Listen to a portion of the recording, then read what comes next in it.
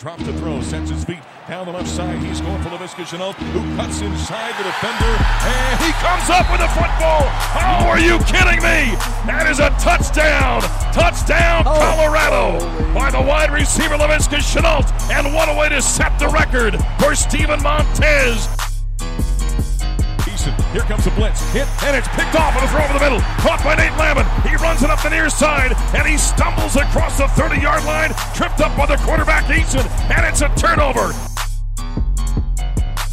Montez under center. They give it off on the end around the Laviska Shenault, who runs over the top of a defender and discards the defensive player and chucks him aside and works his way down to the 30. That right there came down to a will and a want to. Falls to the ball, takes it chest high. He scans, he looks. Here comes a blitz. He is grabbed by Perry, and he's sacked. How about that play by the freshman? Montez is snap. Play action, sets to throw. He's going for the home run. Tony Brown is in the end zone, and he makes the grab. End zone. Touchdown! Touchdown, Colorado! Oh, what a throw! Oh, what a catch by Tony Brown! Welcome in to a special Buff Stampede Radio. Adam Munster Tiger, the publisher of BuffStampede.com. Pleased to be joined with staff writer Chase Howell. Chase, it's been a long day for me. 20 new Colorado Buffaloes, 21 if you include Antonio Alfano. Just your general thoughts. We had the preview of signing day and now kind of wrapping things up. Well, what are your general thoughts about this class? Well, as we say right now, it's solid. I think there's two guys out there that could turn this into a really great recruiting class, and that's Jason Harris and Ashad Clayton, two guys that we don't know for sure if they're going to be coming to CU, but one is committed, one isn't, and it seems like both of them have very good chance of ending up here. But yeah, overall, I think it's a solid class. They're going to finish somewhere like 6th or 7th probably in the Pac-12. Yeah. Maybe if they add Harris, might bump them up to 5, depending on how other teams do. They're right there with Arizona State and Cal, which is the spot that you need to be in. Obviously, they're not going to compete with the Oregons or the Washingtons, but they're right there. Yeah, and just kind of rehashing a few thoughts we had in case you didn't watch our signing day preview video, just the size of this class is one of the things that really jumps out at you. There's only 2 real sleepers, I guess you would call them, in this class, and that's guys that didn't have other power conference options. And Jared Lichtenhan. 6'9", 325. Take a chance on somebody that's got a lot of size and can actually move a little bit for his size.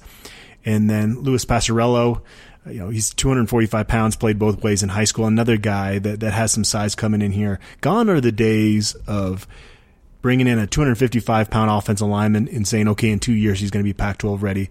Mel Tucker just has a way different philosophy when it comes to recruiting on the lines. Yeah, it's the complete opposite. It's bring in the beef, we'll cut the weight and turn that into muscle instead of just adding muscle to a very skinny frame. It's the complete opposite outlook that McIntyre had, and obviously McIntyre's lines weren't very good, so I'm going to guess that this strategy might work better. I just go back to that Washington game. I have not seen a CU, both lines, offense and defensive line, dominate in the trenches against a solid team like that in a really long time. So that has you encouraged for the future.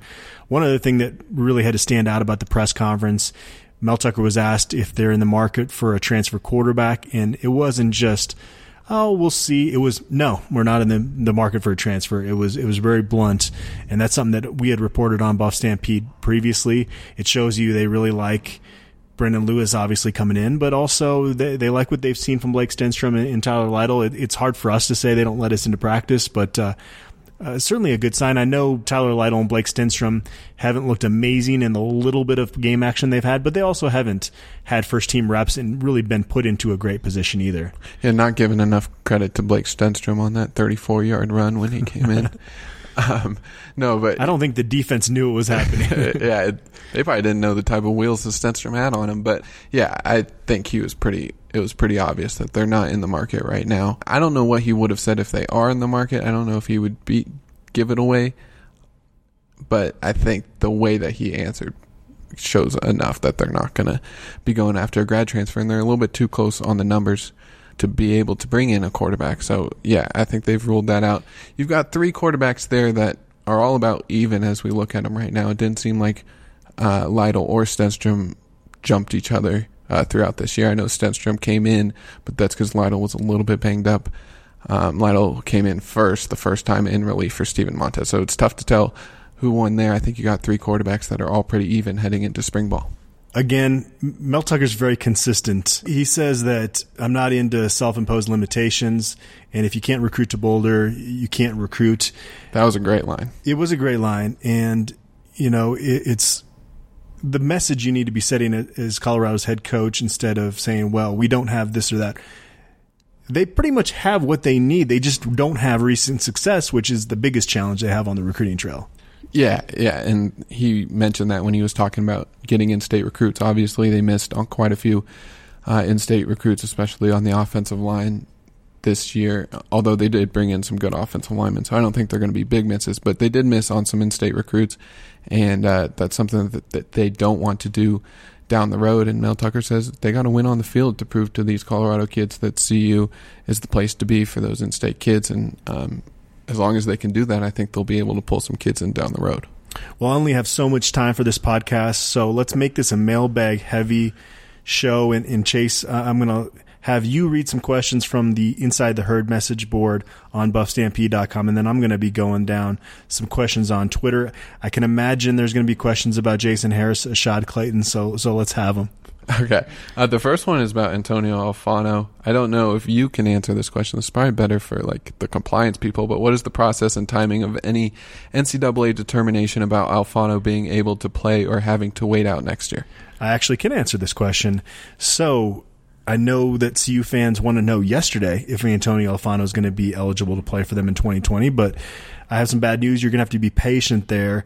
They need him to be on campus for a whole semester, so the spring semester, before they submit that waiver, and it's to show to the NCAA that they have the support here at CU for Antonio to have better success in the classroom than what he did during his brief time at Alabama. Obviously, there was also the illness with his grandmother. Unfortunately, she passed away. It's very sad because Antonio was very close to her. As long as Antonio does well in the classroom, I have a very, very hard time believing that the NCAA will not grant him that waiver, making him eligible to play. Don't hold me to that. I mean, we've seen the NCAA make stupid decisions before, but you look at some of the waivers that were granted to some of those quarterbacks that transferred this past year that were eligible immediately. It seemed like they had less of an excuse to play right away than Antonio did, with his situation there with his grandmother. Yeah, to me, Alfano has a great case, but it's just impossible to be able to predict the NCAA. We've seen them grant waivers for things a lot less than Alfano's situation and them not grant waivers for things more than Alfano's situation. So it's just impossible to tell. You never really know what the NCAA is going to do. Let's exhaust all these questions on the message board, Chase, and then I'll go to Twitter. This is from GoBuffs88. I guess I should do who's it from too. What grade would you give this recruiting class currently right now, and what could it get to if a couple other dominoes fall our way? I would say if they get Jason Harris and keep Ashad Clayton on board, I could see Will Anglin, a safety from Ohio, being their other late signee. If they can finish strong with those 3 guys, and then they didn't announce J. Lee Stacks, but we know he's coming on board as a blue shirt, I give this a B+. And you do have to factor in that you've got to start winning some games before you really create a ton of momentum. But to have a chance to potentially finish in the top half of the Pac-12 recruiting rankings for the first time since entering the conference, if they get Harris, I might even say A-. I'm kind of teetering between those two.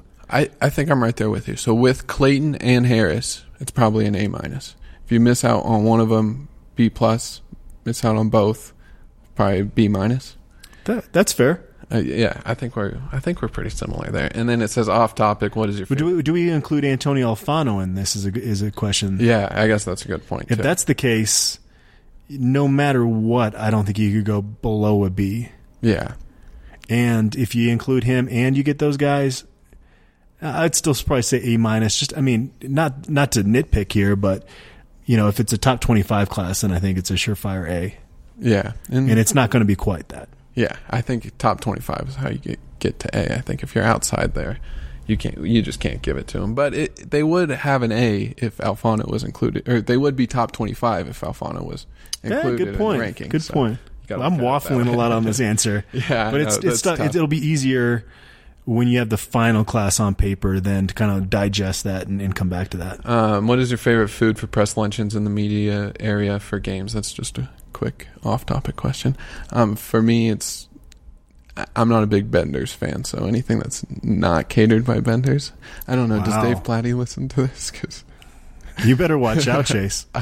But I do like. Well, I will defend Bender's by saying I can't tell you how many visiting media have told me it's the best press box food in the entire Pac-12.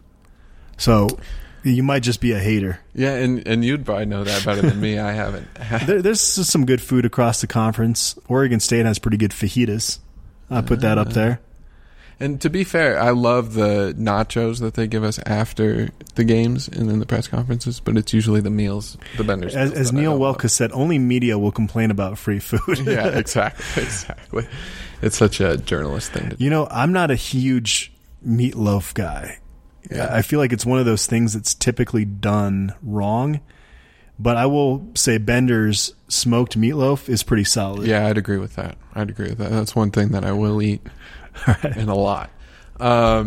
Next question, Delta Buff. When are we going to know what Harris decides? Just kidding. Okay, good, because we weren't going to tell you that anyway. January 2nd. Exactly. I'd like to hear a bit more about Stacks. Hey, this Chase, is right up my alley. Just so everybody out there knows, Chase has a man crush on J. Lee Stacks. I'm intrigued because there definitely have been times that getting 18 inches on third or fourth and short has been way harder. Okay. Can you help explain that a bit further? Do they see him as a possible every down back with a lot of potential, or someone who will have a specific, clearly defined role? So I think every down back by definition is a running back that's out there on every down. So I would say no, but I do think he's a guy that can play on every down, but he's going to be in different roles. Like an all-purpose situational back. Yeah, I think he's going to play on first, second, and third down, but he's going to be doing different things. And maybe not as much on first down, but he can at least lead the way as a fullback on first down. I think he's great in pass protection and third and long situations. And then, you can flex him out at tight end. You can have him at H-back. You can have him be a lead blocker. You can also have him run the football. Fullbacks don't average 9.4 yards per carry their senior year in high school. So this is a little bit of a different fullback, a little bit of a different weapon. He's an OW. He's an offensive weapon. And I think if you're creative enough with him, which I think Jay Johnson will be, that he can be a really good player. We actually shot a video announcing J. Lee Stacks, which we'll have to sit on until he is announced by CU. But you really got to gush a lot about him on that, Chase, and I'm glad that question came this way so you could have this forum to do that as well. Exactly. And then thoughts on Clayton was the end of that. I mean, that's too broad of a question. What are the thoughts, like the recruiting situation, or like just Ashad Clayton in general? Ashad Clayton in general is a very good running back. Those are my thoughts. All right, next question. Which recruit? Well, we can expand a little bit on that, Chase. Well, but I don't know how to answer that. Is he wondering about the recruiting situation? We're going to get asked about that at some point, so we might as well touch on it now. Let's go. Yes, he's been verbally committed to Colorado for, I want to say, about a month and a half now? And he took a visit out to Kansas 2 weeks ago. Arkansas and their new head coach have made a late run at him. He has indicated from the beginning that he would like to wait and sign in February. Now, when he committed to the Buffs, as good a recruiter as Mel Tucker and the staff have proven to be with some of these guys, you thought they might convince him, hey, just sign the letter of intent now so you don't have to deal with this over the holidays going all the way to February. But he is the type of talent that if he wants to take a little bit of time, you kind of have to let him. And there's, not a lot of guys that this staff was going to allow that to happen with. With a lot of these other guys, you'd say, well, if you're not going to sign today, you're not committed to us. But again, with Ashad Clayton, it's something that he'd kind of mentioned he was probably going to do from the beginning. So I guess it's not that big of a surprise.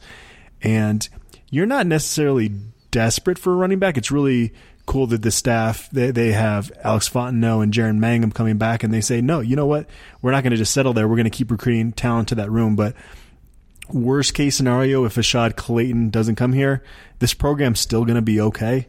Now, he could be a difference maker if he comes here, no question. If I'm a CU fan, I'm definitely going to be nervous whenever that announcement is made. But just in general, I don't think it's a make or break for this program. Right. It's not a position of need by any means. It's It's more a luxury if you get a national recruit, right. It's a great luxury. It's great for the recruiting rankings.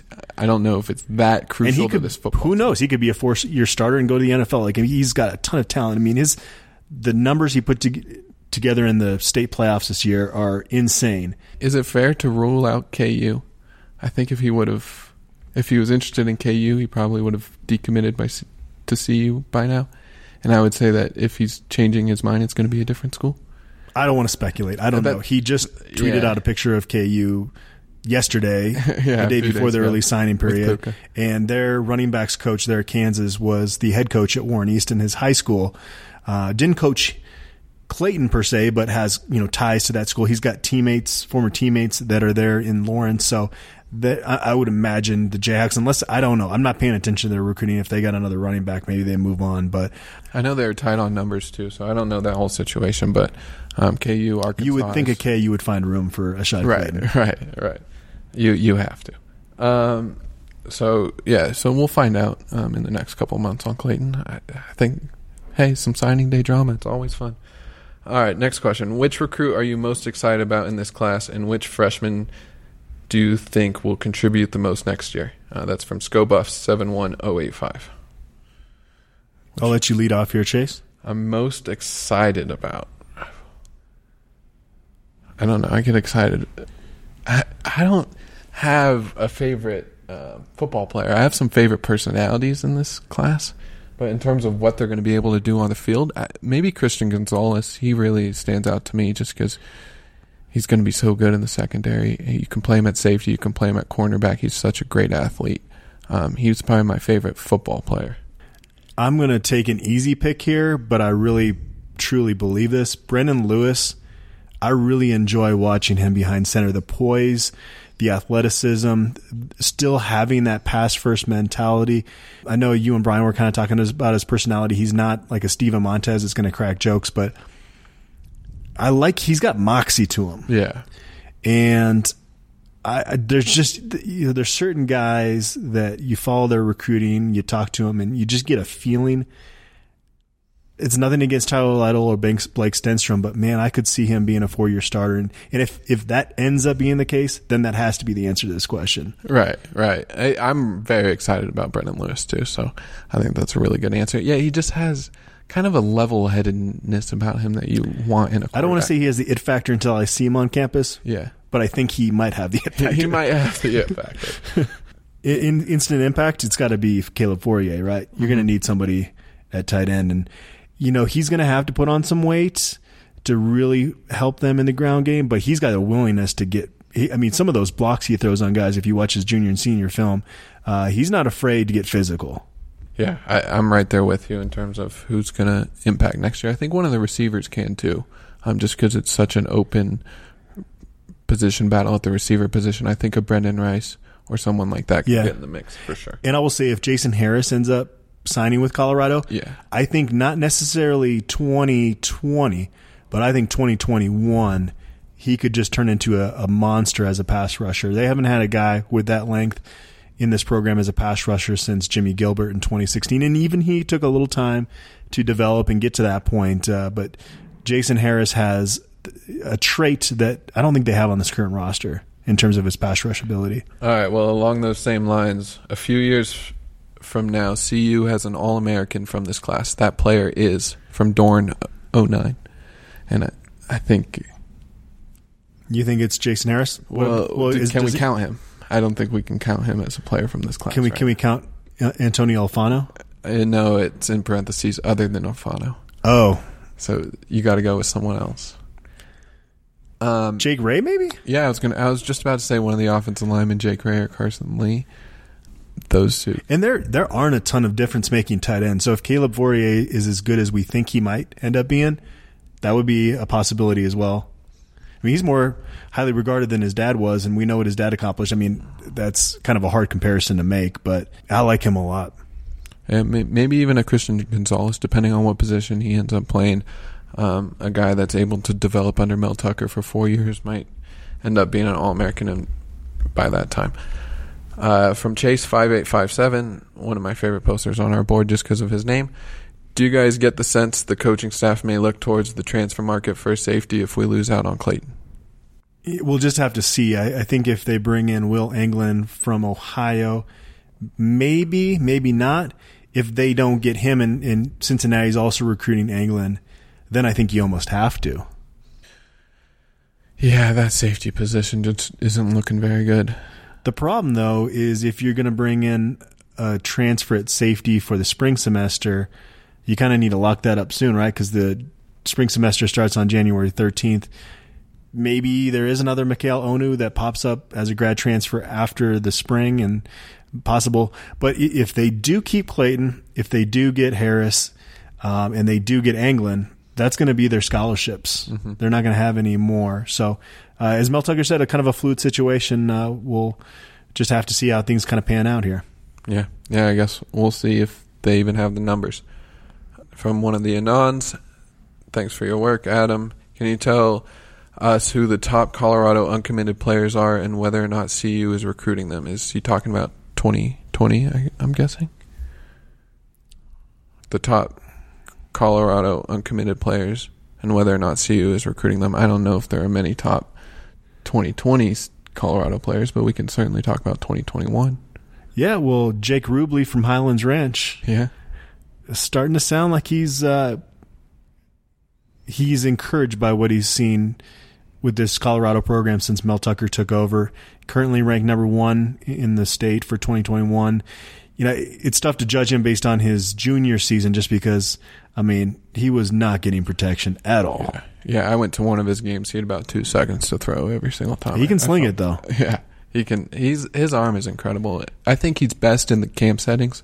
I haven't really seen him do really well in a game, but very impressive quarterback, especially in camp settings. And there's a ton of tools there to be able to develop. Obviously, he has the lineage. TJ Rubley being his dad, played quarterback at college. I think that's probably the biggest target for 2021 as we stand right now. We've got a lot of time to analyze the 2021s, so let's move on to the next Arden question. Walker is another one. Oh, yeah. That's another big guy that they need to get in 2021. Okay. I'd love your take on early enrollees. Can you review the list, talk through which positions benefit most from it, and are there any players you think will really be disadvantaged by not being an early enrollee this year? All right. The guys that will be on campus in January, the transfers are Antonio Alfano, Josh Watts, a punter from Australia. From the JUCO ranks, Justin Jackson, who they beat out West Virginia late in the process for. Cornerback Jalen Stryker from Independence Community College. Guy Thomas, a former Husker, spent last season at Coahoma Community College. And then the prep early enrollees are Carson Lee, Brendan Lewis, Alvin Williams, and Jake Ray. What are your thoughts here? Well, first of all, what positions benefit the most from it? I think you have a couple of them there. Quarterback is probably number 1. For getting a guy that you think might be able to have a chance of starting as a true freshman, getting him in early, getting him some time to learn some systems, spend some time with Jay Johnson, I think that is invaluable. Yeah, an outside linebacker, too. You lose Alex Changham, and really Carson Wells is the only guy coming back that's truly established there. And so if Alvin Williams can be the pass rusher they think he might be, and then you bring in Guy Thomas as well, I think you really cultivated your depth with some reinforcements at that position. Yeah, and the offensive linemen as well, Carson Lee and Jake Ray, 2 guys that might be able to contribute early, definitely have the skill set to be able to. Might, but even if they're really good, in a perfect world, you still probably want to redshirt them just because they are going to gain benefit from that. And unless they look like they're a guy that's going to be leaving early to the NFL, you'd rather have them as a fifth-year senior than, have them out there for some snaps as a true freshman. And even that benefits them. They'll have a year and a half of being with this team before they even play a game, and that's invaluable. And they'll be the oldest sophomores or juniors on the team. Yeah. All right, next question. Oh. Or did you have more thoughts that you wanted to share there? Well, there was a follow-up. Are there any players that you think are really be disadvantaged by not being an early enrollee? I mean, it's kind of a luxury to enroll early. I don't know if you can really. If Caleb Fourier came in early and could practice this spring, that'd be nice. But again, like you said, that's more of a luxury than the normal. Though, I mean, gosh, 9 new guys coming in here, and if you include Alfano, there was 21 signees today. That's almost half of them. All right. Question on Clayton from Buff. We'll skip past that one. Louisville Buff. Question on scholarship time length. I think regular and gray shirt scholarships to high school football players are now 4-year commitments by the schools. Are there still scholarships that are for 1 year only, like those that in the past were awarded to walk-on when some scholarships were not used this year? Here's the thing is that stuff was all overblown in my opinion. The 4-year scholarship, okay, you come in on one of those. If you're not playing like a Kevin George, just using him as an example, coming on a spring ball last year, Kevin George is smart enough to see where he's on the pecking order, right? Those guys, in a lot of cases, are going to feel like they need to transfer if they want to play. And am I answering this in the right vein? I'm not exactly sure what he's looking for on the answer there. I just kind of cut you off there. Sorry, Chase. No, you're good. Yeah. I haven't had a Red Bull in a while. I'm starting to get a little loopy over here. Like those that in the past were awarded to walk-on, they can still award scholarships to walk-ons. If you're under the 85, yeah. Yeah. Okay, we're going to move on. Optimus Prime Buff. That one is a little more info on Clayton. We talked a little bit about him. If you guys find out that CU has a silent but signed commit, will you let us fans know without revealing names or names?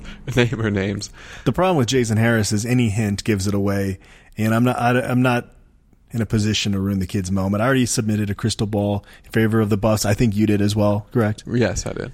And a lot of other analysts did. I'm not guaranteeing that he's going to be a Buff. I just felt really good about it as of yesterday and haven't heard anything to make me feel otherwise. And the Under Armour All-American game is going to be a lot of fun to watch. Brendan Rice will be playing in it. You're going to have Jason Harris making a decision and also playing in it. I don't know the last time they had two guys playing in it. I know they had two guys go in 2017, but Van Diest was injured at the time. And you've got Devin Grant playing in the All-American Bowl in San Antonio, so 3 Buffs playing on national TV in those All-Star games. It'll give you something to watch during bowl season. I guess that's a little bit of a shot, but it is nice to have some type of Buffs to be able to watch. Has defensive end Coates signed with anyone today, and do the Buffs want him? I stopped paying attention because I was told he wasn't going to be part of this class for CU. Yeah, I'm not sure. He's not coming to CU. That's what matters. Does the player from Ohio have a solid offer from CU? If so, is he expected to sign by Friday? He's talking about Will England. Oh, no, he's going to sign in February. I'd imagine he'll take an official visit. Initially, they were looking to bring him out as a blue shirt, but an extra scholarship opened up, and so that's kind of changed their thought there. And I think how that scholarship opened up is Rajon Wright, a cornerback out of Laney College, was silently committed, but there's some academic concerns there, so he's going to Oregon State instead. And I think that almost ends up being a positive for CU, unless Rajon Wright goes on to play in the NFL or something like that. But I'd rather bring in a safety than another corner at this point. Yeah, I completely agree with you. And I think England can be a good player. I think he kind of reminds Mel Tucker of himself a little bit because he's a quarterback. Yeah. A speedy quarterback from Cleveland. Yeah. I think that has something to do with it. Kobe the Buff, who gets the ball rolling and becomes the first commit for the 2021 class. They already have one, Caden Dudley. That was answered in the thread. We were talking about some other targets, Arden Walker and Jake Rubley. Any other questions? Keep scrolling. Will I got to wait till at least Friday before I start looking ahead too much here. Yeah. I only know the in-state kids because I watch them, but other than that, I have no idea about the 2020. Arden Walker's going to be a stud, though, isn't he? He is so good. He is so much fun to watch. So explosive. And he's going to be able to play outside linebacker or D-end. And I think he could even put on weight and move even more in the inside because his dad is huge. Will the 25 new player rule hurt Power 5 schools? Why would... It hurts you if you have a ton of attrition because it's tough to stay above that 85 number if you're constantly having a revolving door. And that's why I think any first-year head coach has to come in and set a foundation, and certain guys are just not going to buy into that. You're going to have attrition. But I think going forward, if you're Mel Tucker, you want to limit attrition as much as you can. Yeah, I think it doesn't allow coaches to come in and kind of clean house like they would want to, especially not being able to bring in a bunch of transfers and that type of stuff. But it does kind of settle down the transfer portal a little bit. It doesn't make it as much of a wild free agent type of thing that people are making it out to be because teams just don't have the room.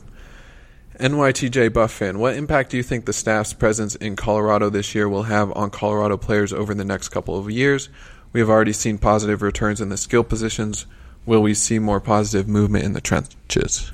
So the first sign that I'm starting to run on fumes is the fact that I just spaced out while you were reading that question. I'll just go ahead and answer it because it's all you, Chase. It's a Colorado question, and I love talking about Colorado high school recruits. I definitely think it will have an impact. We're already seeing that with Caden Dudley and Anthony Costanzo join the list early. I also think that they have a great relationship with Mac McChesney. We saw McChesney make the announcement for Carson Lee today. He was on campus in the room. I think having that really good relationship can only help because he was asking if it will help with not just the skill positions but also the guys in the trenches. And I think you get the guys in the trenches by having a really good relationship with McChesney. Next question. You paying attention this time? I am listening this time. Buffalo Buff High says, what would you give Mel Tucker for Christmas? I'm torn between a lockdown corner or a pressure cooker. Any thoughts? I don't know if he's hurting for much in his life. I mean, if Mel Tucker wants something, he's going to go out and buy it. So it'd be something creative. On the spot, it's hard for me to come up with a creative answer. My brain is about to shut down on me here. Yeah, if I think of something, I'll post it. Buffalo Blood. Any idea of new prospects that we may be looking at to offer as a gray shirt? I'm told there's going to be no gray shirts in this class.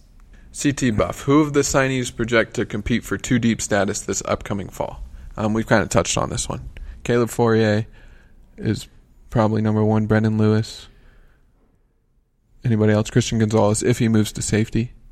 I'm going to throw a dark horse in there, Chase. Okay. Because I don't think this guy's been talked about enough. Chris Carpenter. Yeah. He is fun to watch on film. He doesn't do interviews, so he just has not been a guy that's been talked about much, but he's a home run threat every time he gets the ball.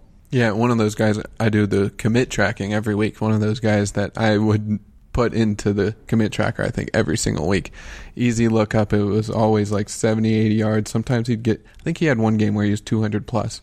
But he was always 70, 80, maybe in the hundreds. He's got that long stride, too. It's fun to watch him. Yeah, and he was very consistent this year, and I think that was one of the more impressive parts about it. And I think originally they liked him at cornerback, but I think he's going to make a great slot receiver if that's where he stays.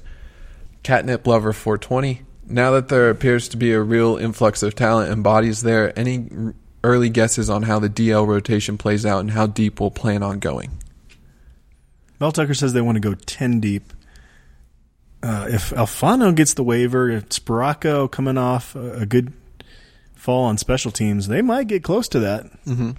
You're going to throw in Justin Jackson, Antonio Alfano, maybe Jordan Berry to the mix. They don't lose any defensive linemen that we know of unless they have some attrition. Mustafa Johnson's back, Jalen Sammy's back, Terrence Lang's back, Naeem Rodman has gotten seasoned, Williams.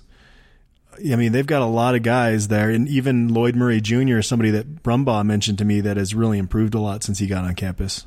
So we're going to go with 10. Well, they want to go pretty deep. I mean, there's going to be injuries in a position group, right? Yeah. So at the end of the day, they'll probably rotate 8 guys if Alfano gets the waiver.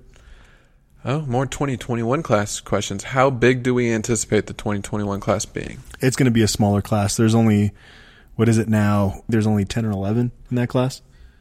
And then he said chances with what appears to be the top 4 in-staters. Rubley, we've already said that. Good chance. Zune, I'd say almost pretty close to 0.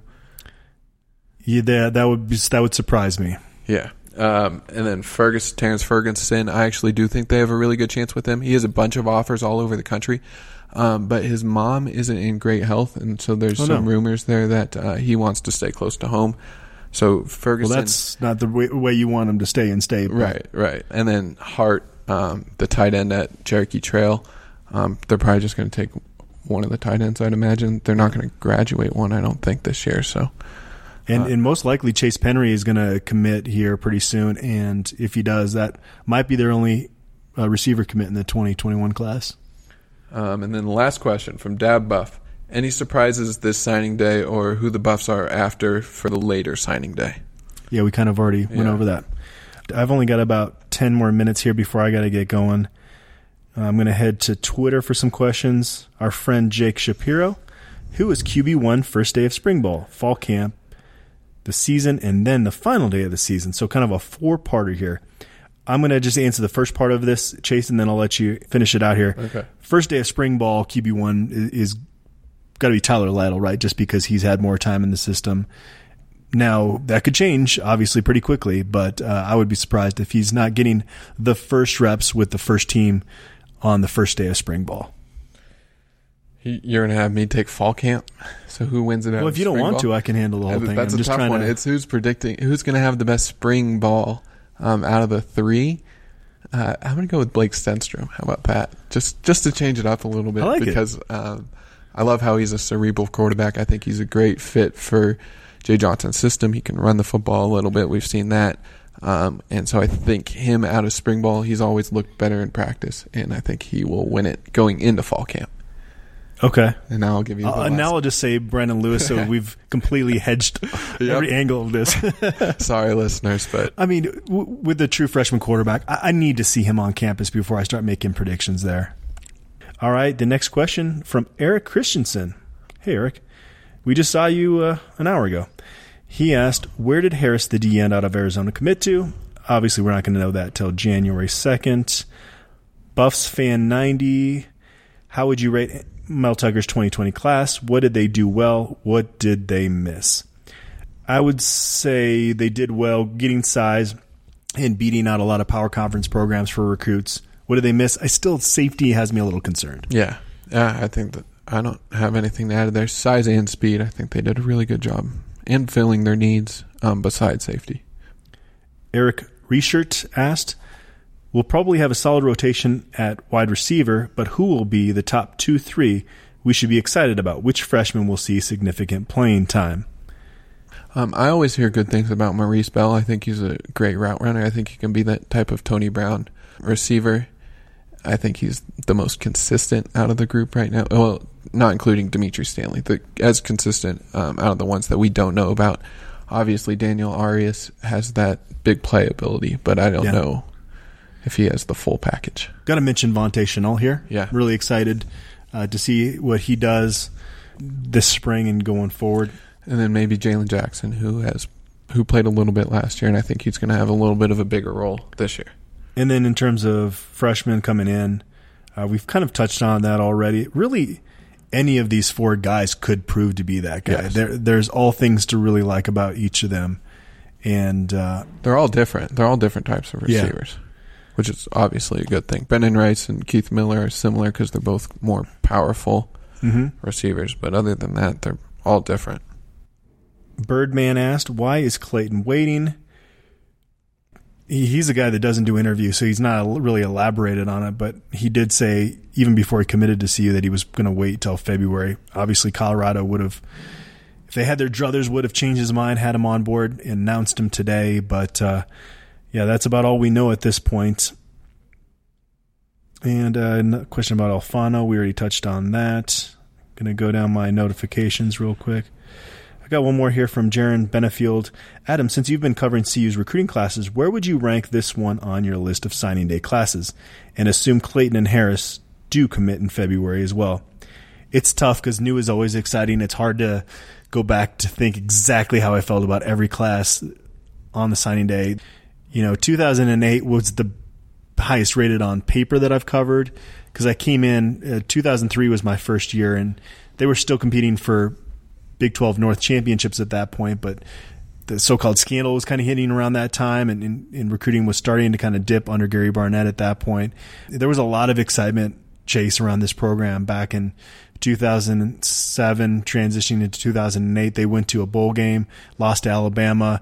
Gerald Scott, the number 1 running back in the country, commits. Lynn Katoa, highly regarded linebacker that had offers from seemingly everybody. Bryce Givens, top in-state guy. But Dan Hawkins didn't put a premium on character, which was evident by that class, and a lot of attrition, a lot of knuckleheads in that class. And then some of the guys that were really highly regarded that had character, like a John Major, had an injury. It was just an unfortunate class with all that took place. So on paper, that one had people really freaking out. I mean, there were a ton of people that showed up to that spring game.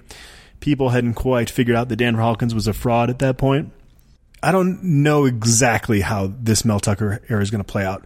I think it's going to have more success than any coach here since Gary Barnett. But one thing we can say is he's not a fraud. Mm-hmm.